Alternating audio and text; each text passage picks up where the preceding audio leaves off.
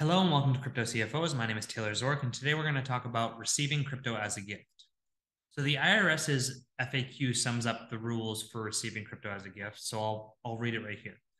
If you receive virtual currency as a bona fide gift, you will not recognize income until you sell, exchange, or otherwise dispose of that virtual currency. See Publication 559. Your basis in virtual currency received as a bona fide gift differs depending on whether you will have a gain or loss when you sell or dispose of it. For purposes of determining whether you have a gain, your basis is equal to the donor's basis plus any gift tax the donor paid on the gift. For purposes of determining whether you have a loss, your basis is equal to the lesser of the donor's basis or the fair market value of the virtual currency at the time you received the gift.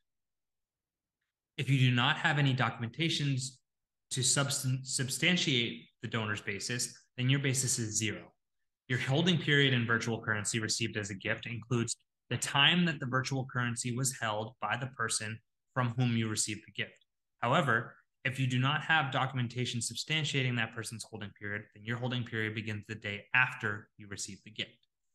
IRS Publication 559 is designed to help those in charge, personal representatives of the property, estate, of an individual who has died, a decedent.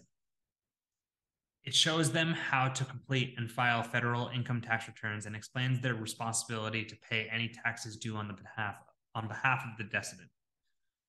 When a U.S. person receives gifts from foreigners, the gifts are not taxable. However, taxpayers may be subject to reporting requirements that come with hefty penalties if certain forms are not filed in a timely manner.